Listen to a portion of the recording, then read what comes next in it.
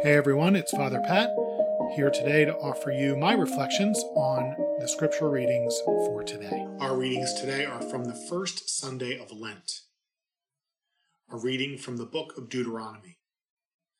Moses spoke to the people, saying, "The priest shall receive the basket from you and shall set it in front of the altar of the Lord your God. Then you shall declare before the Lord your God, my father was a wandering Aramaean who went down to Egypt with a small household and lived there as an alien. But there he became a nation, great, strong, and numerous. When the Egyptians maltreated and oppressed us, imposing hard labor upon us, we cried to the Lord, the God of our fathers, and he heard our cry and saw our affliction, our toil, and our oppression. He brought us out of Egypt with his strong hand and outstretched arm, with terrifying power, with signs and wonders. And bringing us into this country, he gave us this land flowing with milk and honey. Therefore, I have now brought you the first fruits of the products of the soil, which you, O Lord, have given me. And having set them before the Lord your God, you shall bow down in his presence." The word of the Lord. Thanks be to God. Our response: Be with me, Lord, when I am in trouble. Be with me, Lord, when I am in trouble. You who dwell in the shelter of the Most High, who abide in the shadow of the Almighty, say to the Lord, my refuge and fortress, my God in whom I trust. Be with me, Lord, when I am in trouble. No evil shall befall you, nor shall affliction come near your tent. For to his angels he has given command about you, that they guard you in all your ways. Be with me, Lord, when I am in trouble. Upon their hands they shall bear you up, lest you dash your foot against a stone. You shall tread upon the asp and the viper. You shall trample down the lion and the dragon. Be with me, Lord, when I am in trouble. Because he clings to me, I will deliver him. I will set him on high, because he acknowledges my name. He shall call upon me, and I will answer him. I will be with him in distress. I will deliver him and glorify him.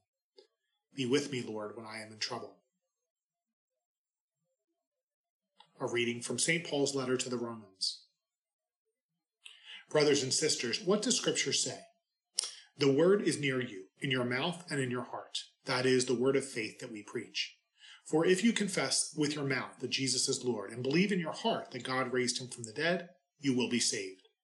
For one believes with the heart and so is justified, and one confesses with the mouth and so is saved. For the Scripture says, no one who believes in him will be put to shame. For there is no distinction between Jew and Greek. The same Lord is Lord of all, enriching all who call upon him. For everyone who calls on the name of the Lord will be saved. The word of the Lord. Thanks be to God. The Lord be with you. A reading from the Holy Gospel according to Luke. Glory to you, O Lord. Filled with the Holy Spirit, Jesus returned from the Jordan and was led by the Spirit into the desert for 40 days to be tempted by the devil. He ate nothing during those days, and when they were over, he was hungry. The devil said to him, "If you are the Son of God, command this stone to become bread." Jesus answered him, "It is written, one does not live on bread alone." Then he took him up and showed him all the kingdoms of the world in a single instant. The devil said to him, "I shall give to you all this power and glory, for it has been handed over to me, and I may give it to whomever I wish. All this will be yours if you worship me." Jesus said to him in reply, "It is written, you shall worship the Lord your God, and him alone shall you serve." Then he led him to Jerusalem, made him stand on the parapet of the temple, and said to him, "If you are the Son of God, throw yourself down from here, for it is written, he will command his angels concerning you to guard you, and with their hands they will support you, lest you dash your foot against a stone." Jesus said to him in reply, "It also says, you shall not put the Lord your God to the test." When the devil had finished every temptation, he departed from him for a time. The Gospel of the Lord. Praise to you, Lord Jesus Christ. Today's reflection will begin with a pop quiz.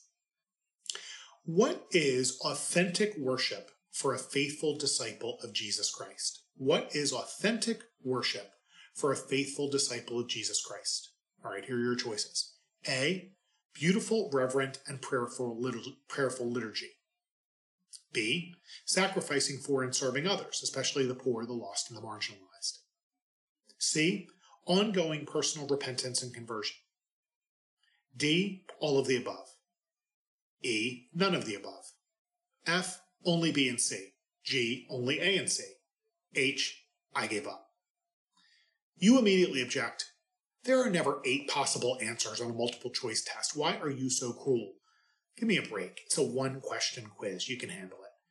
Now, I'm sure you were taught somewhere along the line that you should never change your first answer. You go with your first instinct. If you overthink it and decide to change it, you're likely to be wrong. The answer is D, all of the above. Beautiful, reverent, and prayerful liturgy, sacrificing for and serving others, especially the poor, lost and marginalized, and ongoing personal repentance and conversion. Now, I will also accept A, beautiful, reverent, and prayerful liturgy, if you can give me a theologically legitimate explanation as to why you are correct. The answer is demonstrated in the first reading today. Here, Moses instructs the Jewish people on proper liturgy. Unfortunately, the section we are asked to read leaves out some important context. Having finally entered the Promised Land after 2 generations of wandering the desert and centuries of slavery in Egypt, the people will settle down, build stable communities, and raise their own food and livestock. Moses tells them that at the beginning of the harvest season, this is what they should do. This is the first part of chapter 26 in Deuteronomy. He says, "When you have come into the land which the Lord your God is giving you as a heritage, and you have taken possession and settled in it, you shall take some first fruits of the various products of the soil which you harvest from the land your Lord God is giving you. Put them in a basket and go to the place which the Lord your God will choose as the dwelling place for his name." It's there that our reading for today picks up. And we hear that the people are to bring their offering to the priest, and having placed their gift on the altar, the giver is then to profess what amounts to a creed, one of the first creeds, I guess, in recorded history. The creed is this: his ancestors were nomads with no land or home. When they settled in Egypt and made a life there, they were enslaved.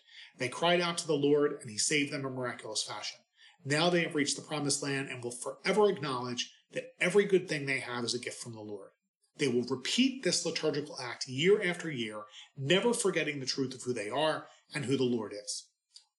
Also left out of our reading today is the ultimate, what happens to the offering after they give it. It's not just left to sit on the altar and rot. Rather, it's given, and we hear in verse 12, again, after our excerpt from today, we hear that it is given to the Levite, the resident alien, the orphan, and the widow, that they may eat and be satisfied in your own communities. So I think looking at that context, the verses just before and after our reading from today, makes the whole picture a lot clearer. Authentic liturgy consists in acknowledging our own smallness, praising God in his greatness, mercy, and goodness, and providing for others out of respect and love for all whom or that God has created. It's not one and done. It's the work of a lifetime. And it's also what Jesus does as Son of the Father. So authentic liturgy is A, B, and C. It's all of those things together are part of an authentic liturgy. And so it's not surprising that Satan tries to prevent or distract Jesus from doing that.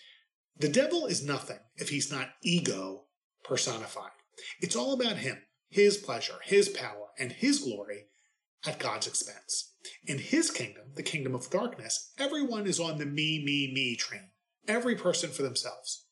After his baptism, Jesus goes into the desert for 40 days to pray, calling to mind Moses' 40 days on Mount Sinai to converse with the Lord and receive the commandments, and the 40 days Elijah spent in the desert listening for God's voice. Jesus is getting ready to live a life of liturgy. In gratitude for the Father's love, he will offer the Father all of what he's been given for the salvation of those created in God's image and likeness.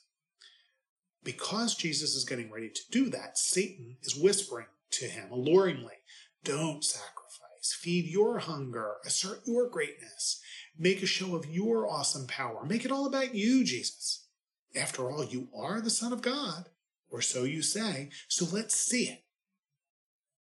But Jesus, however weak he might feel after those 40 days of fasting, he's not going to turn his attention away from what the Father has sent him to accomplish. Jesus knows in his heart the right answer to our pop quiz.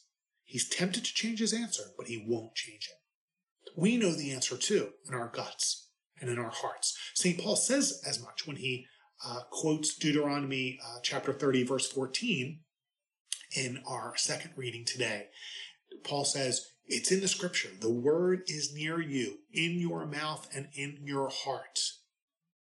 If you confess with your mouth that Jesus is Lord and believe in your heart that God raised him from the dead, you will be saved. We know the key to salvation. We know it in our hearts, right? The way to a claim on our heavenly inheritance is to do exactly what Jesus did, to offer authentic worship to the Father. But Satan is so smart.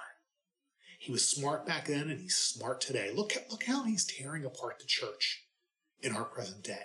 One voice yells, worship, worship, worship. It's all about liturgical norms. Another voice yells, service to the poor. Faith without works is dead. Another voice screams, my work is my prayer. Another person says, we have to separate ourselves from the world. Anything outside this safe place is evil, will be corrupted by those people and those things outside. How have liturgy and service to others become separated and even opposed to each other when they are meant to be part of one unified act? Meanwhile, priests are becoming out of touch, literally out of touch with the people they serve, physically, emotionally, and spiritually removed. And what better distance can Satan create than between priests and the youngest generation, cutting off the future of the church at the very root? The heart of authentic worship of God has not changed from the time of the wandering Aramean. I confess to Almighty God and to you, my brothers and sisters, that I have greatly sinned. Blessed are you, God of all creation, for through your goodness we have this bread we offer you. May the Lord accept this sacrifice for our good and the good of all his holy church. All his holy church includes all those in physical, emotional, and spiritual need, not just the ones sitting in the pews. Lord, I am not worthy that you should enter under my roof, but only say the word, and my soul shall be healed. I can become like you. And then the commission, go in peace, glorifying the Lord by your life. The body of Christ comes before the Lord with our gifts, knowing that all we have is his. The body of Christ acknowledges our need for conversion and gives thanks to him for rescuing us from our wanderings in the desert. The body of Christ then gives generously of ourselves in true worship of God by loving his people, not only with our lips, but with our hands and with all that we have. Don't let those devilish voices tempt you to change your answer. D, all of the above. Praise, thanksgiving, humble service, ongoing conversion. With God's help, for his glory and our salvation. That is what we believe. Amen. God bless you.